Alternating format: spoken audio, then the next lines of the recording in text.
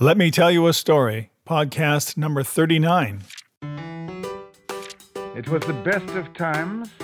It was the worst of times. Call me Ishmael. It was the age of wisdom. Some years It was ago, the age of fools. never mind It is a how truth long universally ago. acknowledged. You don't know about me without you. Welcome to Let Me Tell You a Story with hosts Steve and Becky Lyle. Settle back into your seat, step onto your favorite fitness machine, or lace up your walking shoes and enjoy stories from a variety of genres and authors. Hi, this is Steve. This podcast is brought to you by the Ides of March. Hi, this is Becky. Welcome to Let Me Tell You a Story. What, you ask, does the Ides of March have to do with this podcast? Well, actually, just the date. That's all. We're recording on March 15th, a date made famous by Shakespeare. Here's Steve to tell you the history behind the Ides of March. This is from the Phrase Finder, or phrases.org.uk. Beware the Ides of March. It's from Shakespeare's Julius Caesar, 1601. Beware the Ides of March is the soothsayer's message to Julius Caesar, warning of his death. The Ides of March didn't signify anything special in itself. This was just the usual way of saying March 15th. The notion of the Ides being a dangerous date was purely an invention of Shakespeare's. Each month has an Ides, often the 15th, and this date wasn't significant in being associated with death prior to 1601. Months of the Roman calendar were arranged around three named days, the calends, the nones, and the Ides, and these were reference points from which the other unnamed days were calculated. Calends is the first day of the month. Nones, that's the seventh day in March, May, July, and October, the fifth in the other months. And Ides, the 15th day in March, May, July, and October, the 13th in the other months. Well, I'm glad our calendar is much simpler. At least I think it is.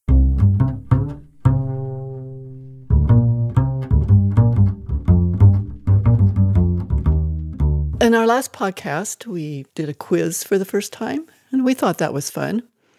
I hope you did too, because we have another question for you to ponder. Which sentence of the three I'll read come from one of Charles Dickens' novels? Is it, something or other lay in wait for him, amid the twists and the turns of the months and the years, like a crouching beast in the jungle? Or is it, it was one of those March days when the sun shines hot and the wind blows cold, when it is summer in the light and winter in the shade? Or, he could not, I reflected, be so weak as not to see that the most intricate and remote recess of his hotel would be as open as his commonest closets to the eyes, to the probes, to the gimlets, and to the microscopes of the prefect. Be thinking about that, and we'll let you know near the end of the podcast.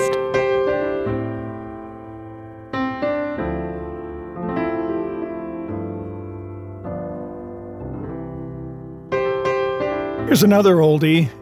It's called The Nice People by Henry Cuyler Bunner.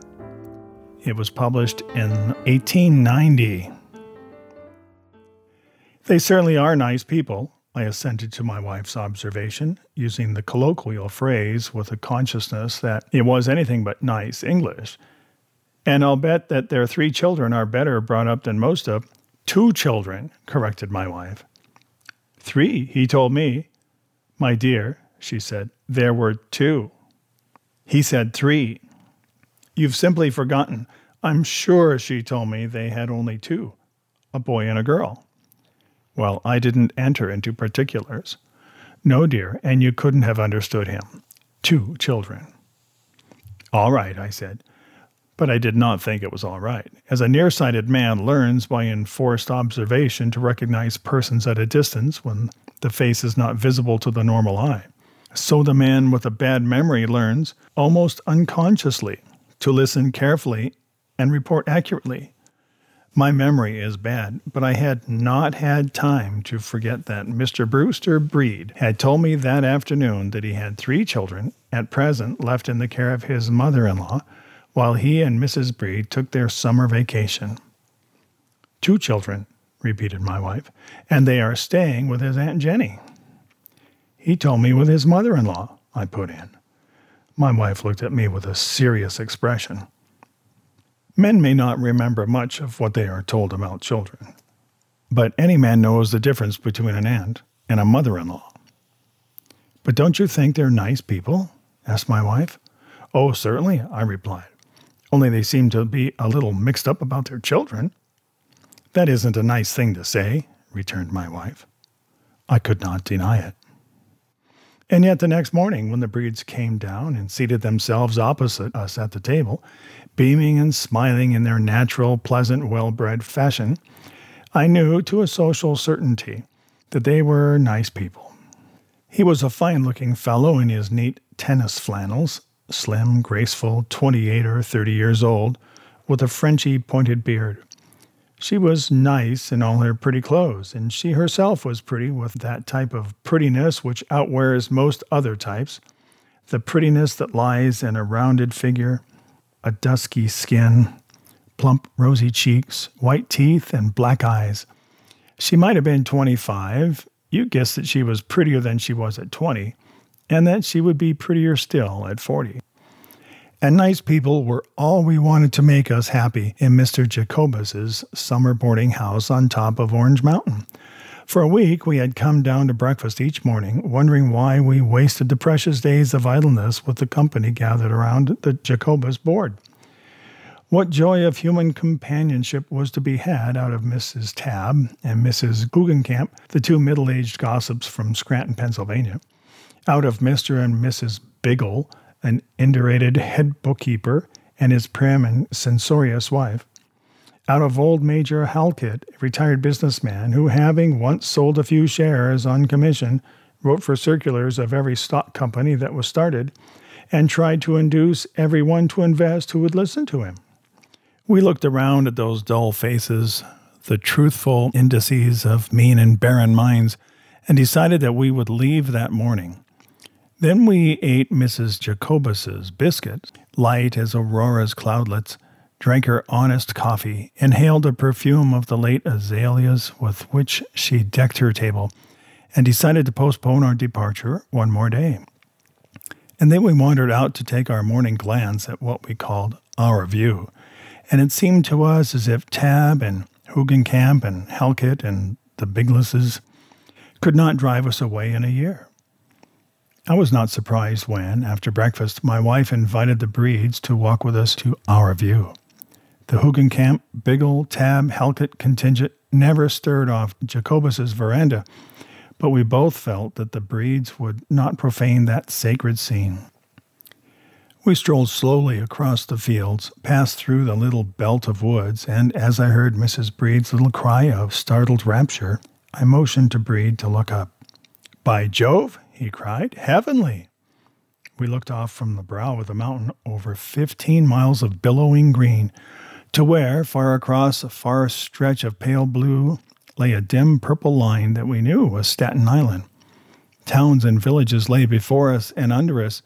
There were ridges and hills, uplands and lowlands, woods and plains, all massed and mingled in that great silent sea of sunlit green.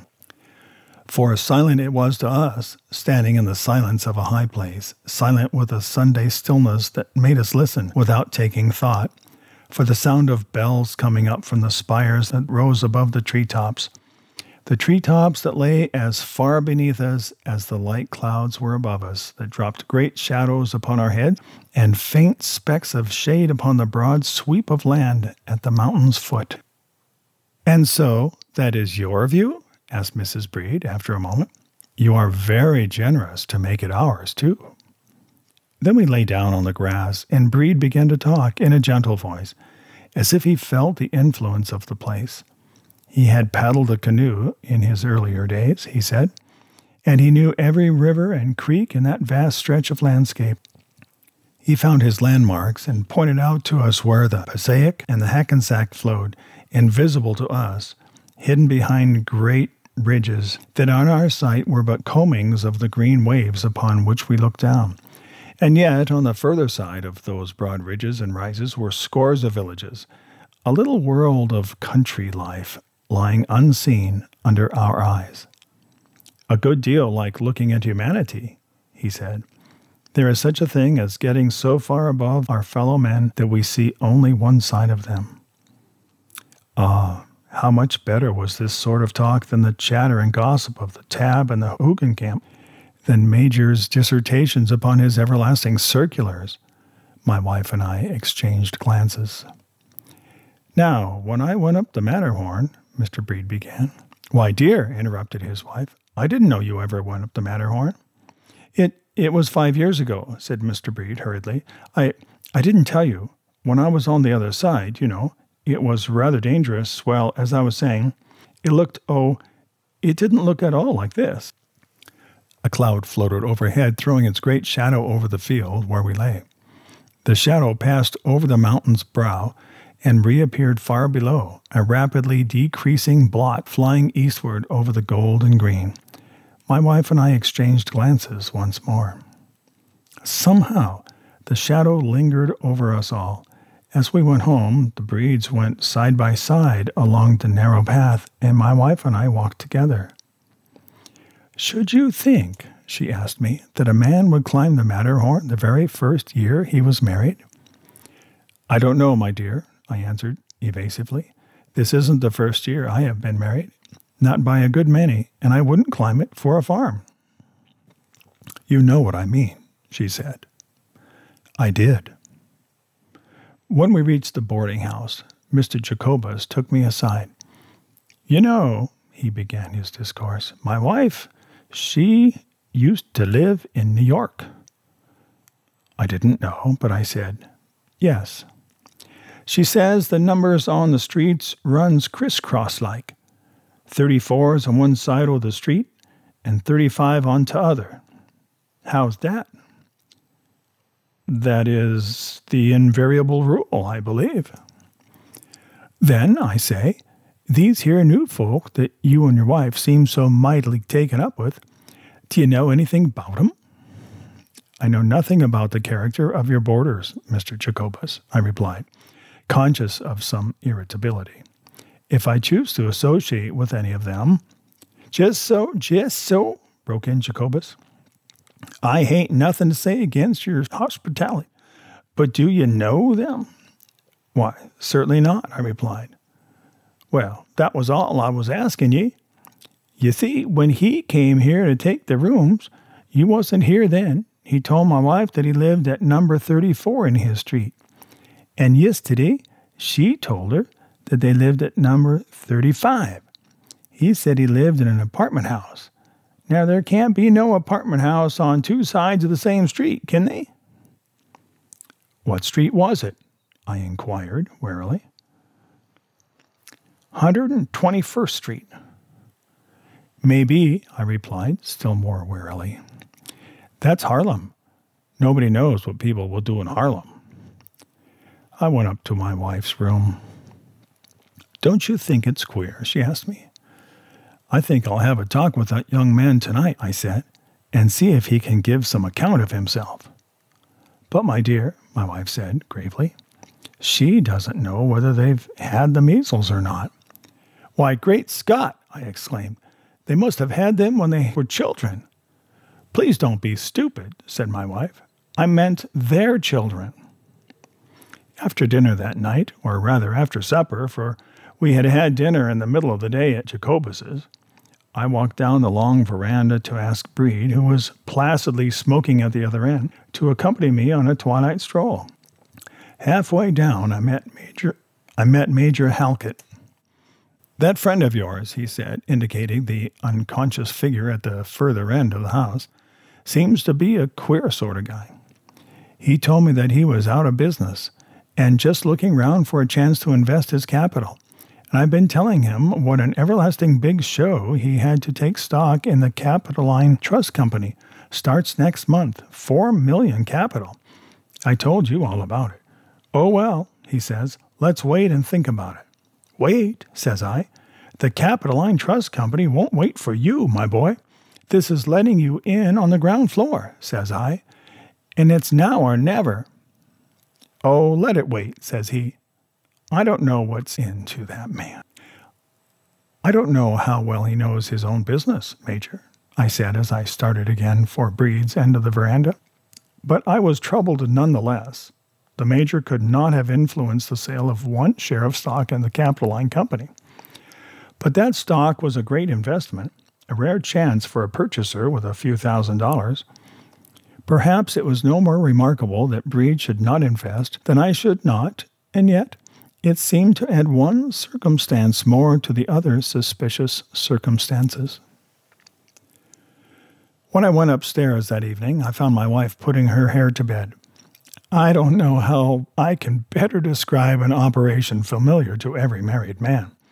I waited until the last tress was coiled up, and then I spoke. I've talked with Breed, I said, and I didn't have to catechize him. He seemed to feel that some sort of explanation was looked for, and he was very outspoken. You were right about the children. That is, I must have misunderstood him. There are only 2. But the Matterhorn episode was simple enough. He didn't realize how dangerous it was until he had gone so far into it that he couldn't back out. And he didn't tell her because he'd left her here, you see, and under the circumstances. Left her here, cried my wife. I've been sitting with her the whole afternoon, sewing, and she told me that he left her at Geneva and came back and took her to Bach, and the baby was born there. Now, I'm sure, dear, because I asked her. Perhaps I was mistaken when I thought he said she was on this side of the water, I suggested, with bitter, biting irony. You poor dear, did I abuse you? Said my wife. But do you know, Mrs. Tabb said that she didn't know how many lumps of sugar he took in his coffee. Now that seems queer, doesn't it? It did. It was a small thing, but it looked queer. Very queer. The next morning, it was clear that war was declared against the Breeds. They came down to breakfast somewhat late, and as soon as they arrived, the Biglasses swooped up the last fragments that remained on their plates and made a stately march out of the dining room. Then Miss Hugenkamp arose and departed, leaving a whole fishball on her plate, even as Atalanta might have dropped an apple behind her to tempt her pursuer to check his speed. So Miss Hugenkamp left that fishball behind her, and between her maiden self and contamination. We had finished our breakfast, my wife and I, before the Breeds appeared. We talked it over and agreed that we were glad that we had not been obliged to take sides upon such insufficient testimony. After breakfast, it was the custom of the male half of the Jacobus household to go around the corner of the building and smoke their pipes and cigars where they would not annoy the ladies. We sat under a trellis covered with a grapevine that had borne no grapes in the memory of man. This vine, however, bore leaves, and these, on that pleasant summer morning, shielded us from 2 persons who were in earnest conversation in the struggling, half-dead flower garden at the side of the house. I don't want, we heard Mr. Jacobus say, to enter in no man's privacy, but I do want to know who it may be, like, that I have in my house. Now what I ask of you, and I don't want you to take it as in no ways personal, is have you your marriage license with you? No, we heard the voice of Mr. Breed reply. Have you yours? I think it was a chance shot, but it told all the same. The Major, he was a widower, and Mr. Biggle and I looked at each other. And Mr. Jacobus, on the other side of the grape trellis, looked at I don't know what, and was as silent as we were. Where is your marriage license, married reader? Do you know? 4 men, not including Mr. Breed, stood or sat on one side or the other of that grape trellis, and not one of them knew where his marriage license was. Each of us had one. The Major had 3. But where were they? Where is yours? Tucked in your best man's pocket? Deposited in his desk? or washed to a pulp in his white waistcoat, if white waistcoats be the fashion of the hour, washed out of existence? Can you tell where it is? Can you, unless you are one of those people who frame that interesting document and hang it upon their drawing room walls? Mr. Breed's voice arose after an awful stillness of what seemed like 5 minutes, and was probably 30 seconds. Mr. Jacobus, will you make out your bill at once, and let me pay it? I shall leave by the 6 o'clock train. And will you also send the wagon for my trunks? I hain't said I wanted you to leave, began Mr. Jacobus. But Breed cut him short. Bring me your bill. But, remonstrated Jacobus, if you ain't, bring me your bill, said Mr. Breed. My wife and I went out for a morning's walk, but it seemed to us, when we looked at our view, as if we could only see those invisible villages of which Breed had told us, that other side of the ridges and rises of which we catch no glimpse from lofty hills or from the heights of human self-esteem. We meant to stay out until the Breeds had taken their departure, but we returned just in time to see Pete, the worker, the blacker of boots, the brasher of coats, the general handyman of the house, loading the Breed trunks onto the Jacobus wagon. And as we stepped upon the veranda, down came Mrs. Breed, leaning on Mr. Breed's arm as though she were ill, and it was clear that she had been crying. There were heavy rings about her pretty black eyes. My wife took a step toward her. Look at that dress, dear, she whispered. She never thought anything like this was going to happen when she put that on. It was a pretty delicate, dainty dress, a graceful, narrow-striped affair. Her hat was trimmed with a narrow-striped silk of the same colors, maroon and white, and in her hand she held a parasol that matched her dress. She's had a new dress on twice a day, said my wife, but that's the prettiest yet. Oh, somehow, I'm awfully sorry they're going. But going they were. They moved toward the steps. Mrs. Breed looked toward my wife, and my wife moved toward Mrs. Breed. But the ostracized woman, as though she felt the deep humiliation of her position, turned sharply away and opened her parasol to shield her eyes from the sun. A shower of rice, a half-pound shower of rice, fell down over her pretty hat and her pretty dress, and fell in a spattering circle on the floor, outlining her skirts. And there it lay in a broad, uneven band, bright in the morning sun. Mrs. Breed was in my wife's arms, sobbing as if her young heart would break. "Oh, you poor dear, silly children," my wife cried, as Mrs. Breed sobbed on her shoulder. "Why didn't you tell us? We didn't want to be taken for a bridal couple," sobbed Mrs. Breed. "And we didn't dream what awful lies we'd have to tell, and all the awful mixed-up mess of it. Oh, dear, dear, dear." "Pete," commanded Mr. Jacobus, "put back them trunks. These folks stays here as long as they want ter.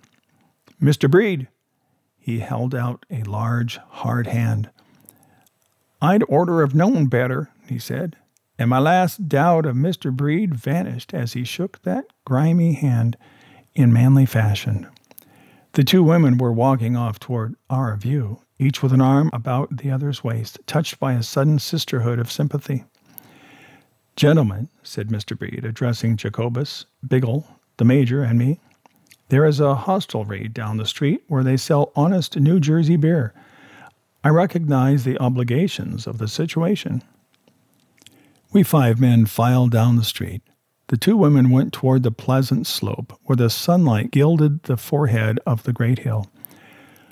On Mr. Jacobus's veranda lay a spattered circle of shining grains of rice. 2 of Mr. Jacobus's pigeons flew down and picked up the shining grains, making grateful noises far down in their throats.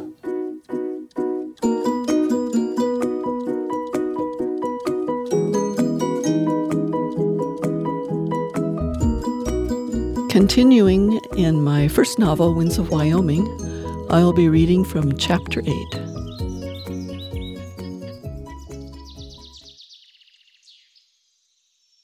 Kate walked outside to shake the feather duster. Sunshine poured through evergreen branches, weaving the tree's brisk scent into the morning air. A pair of chipmunks squeaked and scampered up a nearby tree. She could hear the toccata of a woodpecker in the distance. As she stood enjoying her first morning on a mountainside, a doe tiptoed into view, followed by 2 speckled fawns with black eyes and noses. Their legs were wobbly and unsteady. Kate hurried back into the cabin. "Laura, come see the fawns." Laura, who'd just turned off the vacuum cleaner, peered out the window. "Oh my, aren't they beautiful? I've seen that sight dozens of times, but it never fails to move me. God's creatures are so amazing, especially the babies." Mike appeared in the doorway. "Now you know Lulabelle's little secret. That's her 3rd set of twins." Laura lifted her chin. "How do you know it's Lulabelle?" "Remember, she's a doe with a long scar on her left front leg." He turned to Kate. "Probably tangled with barbed wire." He scanned her face. "You feeling okay today?" The clarity of his blue eyes startled her. She blinked and cleared her throat. I'm a bit stiff, but the more I move around, the easier it gets." "Good." That half grin again. Kate hoped he couldn't hear her heart pound. They watched Lulabelle and her little ones with their twitching tails nibble their way through the trees, sometimes standing on hind legs to reach the higher branches. Mike asked, "Any more problems with that guy?" "No." "That's good." But he frowned. "Just can't get over how he appeared out of nowhere, just before guest season starts, and your first night in that cabin." Laura sighed. "Oh, the timing is strange. We'll have to pray he doesn't come back." "And stay alert." Mike eyed Kate. "Which means—" "Yes, I know." She folded her arms. "Call you or the sheriff if he comes back." Laura placed her hand on her son's shoulder. "How's your leg?" "The same as it was at breakfast, Mom. It's bruised, that's all." She laughed. "Sorry, I don't mean to pester you." She reached up to angle his black cowboy hat. "Nice hat." "I hope you don't mind." He touched the brim. "Dad wore the same size, so I borrowed it until I get mine cleaned." She smiled. "Keep it. You look good in it, just as handsome as your father." Kate, who could see color creeping from his neck to his cheeks, grinned at his discomfort. "Where's your dog?" Mike seemed relieved to talk about something else. "He's in the doghouse, literally. He didn't come when I called him yesterday morning." She shrugged. "Sounds like a typical dog to me." "Yeah," he nodded. "But obedience is important on a ranch." Laura chimed in. "Tramp caused a lot of trouble yesterday, so Mike locked him in the dog run we provide for our guest dogs." Kate laid the feather duster on an end table. "I bet he hates that." "Actually, he didn't seem as upset as I expected." Mike had a wry smile on his face. "He just laid down in the shade. We hiked a long way yesterday, so I figure he's tired. But Tramp loves having the run of this place. He'll get the message after a few hours in the pen." Kate flinched. The pen? Had she gotten the message after her time in the pen? Laura picked up the duster and flipped it through a spider web that clung between logs. Tramp hates to be separated from his master. He thinks he should go everywhere Mike goes. Mike wrapped an arm around her shoulders. "Speaking of going places, I was just wondering, Mrs. D." Laura winked at Kate. "When he calls me Mrs. D, I know he's got something up his sleeve." The tan skin at Mike's temples creased. "This is important." Laura's eyes sparkled. Maybe I should be the judge of that. She obviously adored her son. Kate envied the easy affection they shared. Familial love was only a vague memory for her. "I thought Kate might want to ride with me to check on the bison herd this afternoon. If you can spare her for a couple hours, that is. I need to get the current running through the fence again." Laura rolled her eyes. "I should have known. Buffalo." She looked at Kate. "Interested in going?" "I'd love it. I've only seen bison in pictures." Well, actually, when I drove through Nebraska on my way here, I saw a herd, but they were too far from the road to get a good look at them. Mike beamed like a first grader with a pet frog on show and tell day. Great.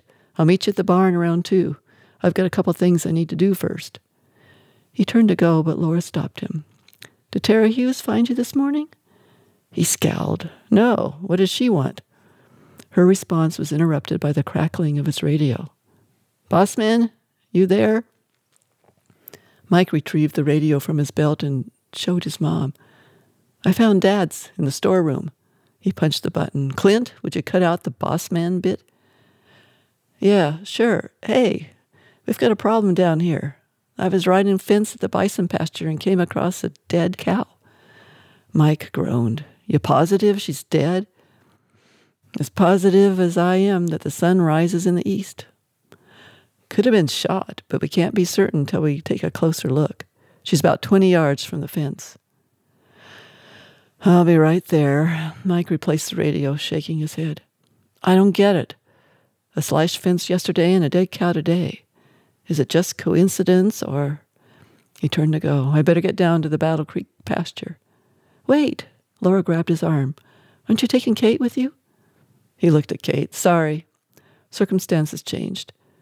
You're welcome to ride along. Just can't guarantee what we'll find when we get there. I'd like to go, unless you think another time would be better. Why did her heart have to flip out every time he glanced her way? Laura patted his back. I think it would be nice for you to have someone to visit with on the way. Do you need to borrow my SUV? No, Rusty and I got Old Blue running again last night. Kate had to ask, who or what is Old Blue? Laura laughed. That's the name Dan gave his pickup. Mike had a little adventure with it yesterday. She winked. I'm sure he'll be glad to tell you all about it. Mike narrowed his eyes. Yeah, right. He motioned to Kate. We better get a move on. Clint is waiting. Switching to Mike's point of view. Mike opened the passenger door for Kate. The bottom half of it looked like it had been slugged by a giant fist. Kate touched the pickup's faded hood. So this is Old Blue. Yeah, the truck that keeps on trucking. It gained a few more dents and scrapes yesterday, plus a broken window and mirror on the driver's side. He stared at the glass that littered the vinyl bench seat. Not exactly the best time for a ride-along. Thank you, Mom. But the truth was, it was his idea to show off his bison to the new girl on the block.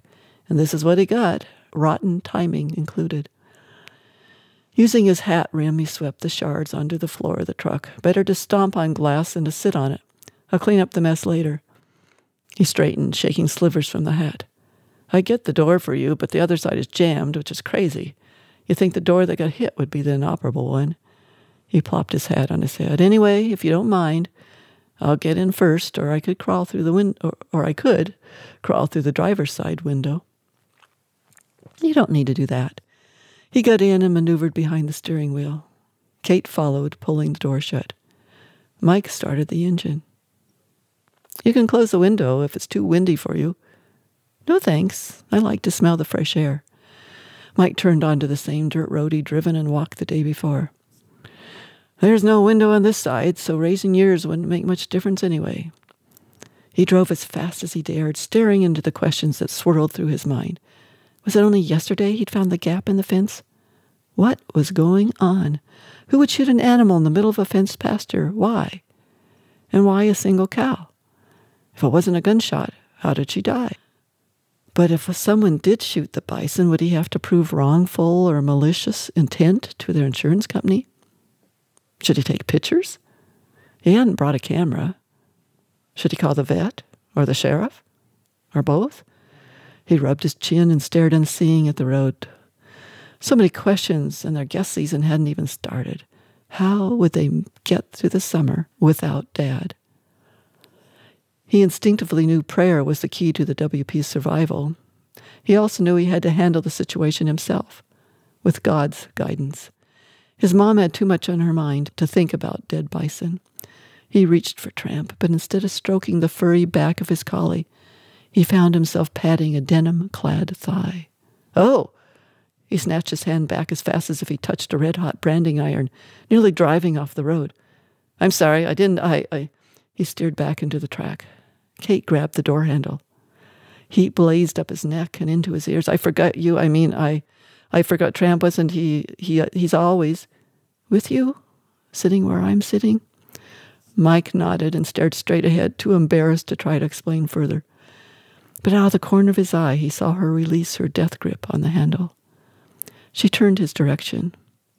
I think it's nice you can take your dog wherever you go.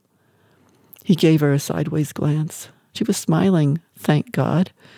Yeah, he's a good dog. She snickered. Except for yesterday. He couldn't help but chuckle. Yeah, except for yesterday. He slowed the truck. I apologize for what just happened. Apology accepted. They exchanged smiles. When she looked out the window, Mike stole another look at his passenger. His heart beat a strange pattern in his chest.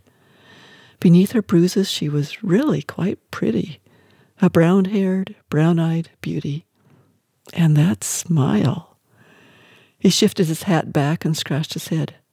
How had he missed it before? Did he always walk around with his head in a hayloft? Maybe he wouldn't mind seeing her behind his dad's desk, after all. Her sun-burnished hair swirled in the breeze, reminding him of an eddy in the creek and filling the cab with a coconut scent. Her dark eyes were soft, but guarded, like she suffered for caring too much. And there was something else about her, something raw and painful, that made him want to draw her close and tell her she could depend on him. He turned away. Where in the world did that come from? He'd proven years ago he wasn't dependable when it came to taking care of people. He cleared his throat. You have any pets in Pennsylvania? She wrapped a stray strand of hair behind her ear. He saw the red streaks on her palm, remembered her fall, and slowed the truck. We had a red and white cocker spaniel named Trudy, who slept at the bottom of my bed every night. She loved to play, could chase balls and play tug-of-war for hours. Kate looked down at her hands. I never knew what happened to her. Did she run away? Kate stared out the side window. He lowered his voice. Did she get sick? She took a long breath. When she spoke softly, gazing beyond him. Mike, who'd already turned off his radios, bent closer to hear her above the clanks and clinks of the pickup. My only sibling, Kenny, and both my parents were killed in a car accident when I was 9 years old. They had dropped me off at my friend Cindy's house several blocks from ours. My mom told me they would pick me up on their way home from grocery shopping. Instead, Cindy's mom called me out from the playroom to their living room, where a policeman stood by the door. Years later, she clasped her hands. I learned from my great-aunt that my dad survived long enough to tell officers where to find me. But when the cop saw me, he didn't say anything about my family. Just, get your coat, kid. You're coming with me. He was so big and gruff. Cindy's mom was crying, but she didn't say why, just hugged me. That was the last I saw her or Cindy, and the last time I saw my house. The officer drove past it, but didn't stop. Nobody took me to the funerals, nobody took me home to get my things, and nobody ever told me what happened to Trudy. Mike blew out a breath. No wonder she seemed so sad. What a bum deal. I had my dad into my adulthood, and I still have my mom. I've been feeling way too sorry for my... She interrupted. You need to feel sorry for yourself. I wasn't given an opportunity to grieve, just uprooted from everything familiar and thrown into a foster home. I don't remember staying anywhere long, and I don't remember their pets. I was probably afraid to love anyone, human or animal. She frowned. I didn't mean to remind you about your dad's death. That's okay. It's always good to realize other people have problems, too. If you don't mind me asking, why foster homes? Didn't you have any relatives you could live with? My great-aunt, Aunt Mary, who has multiple sclerosis, told me a few weeks ago she tried year after year to convince family services to let her be my guardian, but they always said she couldn't handle me due to her health. I was a difficult child, to put it mildly. He raised an eyebrow. I find that hard to believe. I was lost, confused, lonely, and angry, very angry. I'm still angry about my dad's death, Mike said, and about, well, no need bringing up Matt. Anyway, I was old enough to understand the situation. I watched Dad die, and I got to say goodbye. I'm sorry the supposed experts were so callous toward you. Well, I hear the agency does a better job these days with orphan children. She smiled. At least I have happy memories of my family to carry with me through life. She shifted in her seat, then gave him a sideways glance. Speaking of memories, what kind of adventure did you and your dog have yesterday?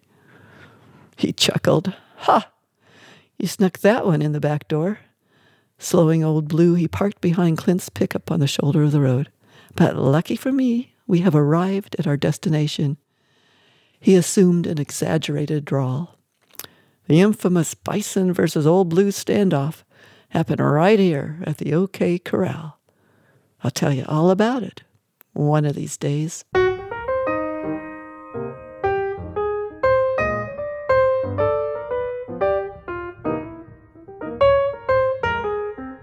Back to our quiz. Which sentence comes from one of Charles Dickens' writings? Was it, something or other lay in wait for him, amid the twists and the turns of the months and the years, like a crouching beast in the jungle? Or was it, it was one of those March days when the sun shines hot and the wind blows cold, when it is summer in the light and winter in the shade? Or was it, he could not, I reflected, be so weak as not to see that the most intricate and remote recess of his hotel would be as open as his commonest closets to the eyes, to the probes, to the gimlets, and to the microscopes of the prefect. Well, which was it? It was the middle one. It was one of those March days when the sun shines hot and the wind blows cold, when it is summer in the light and winter in the shade. That's Charles Dickens from Great Expectations. The first one was Henry James, The Beast in the Jungle. And the last one was Edgar Allan Poe, The Purloined Letter. That is going to take us out tonight. Glad you were with us. Thanks. Thanks for listening. Until next time, happy reading. Thanks for listening. You can find more of Becky Lyles under the pen name Rebecca Carey Lyles. Her most recent novels, Winds of Wyoming and Winds of Freedom, have both won awards and made the Amazon best-selling list. Steve, well, he just really needs to get his stuff published. If you have comments or suggestions, send them to story@beckylyles.com. Tune in next week for more tall tales and fun fables at Let Me Tell You a Story.